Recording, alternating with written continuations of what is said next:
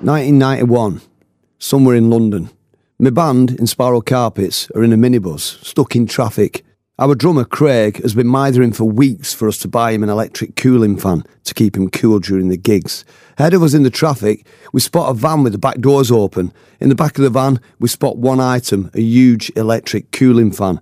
Our loyal roadie jumps into action, leaps out of the minibus, runs up to the van, climbs in, grabs the fan, at which point the van speeds off, with our roadie still in the back, desperately trying to remain upright and hanging on to the electric fan for dear life.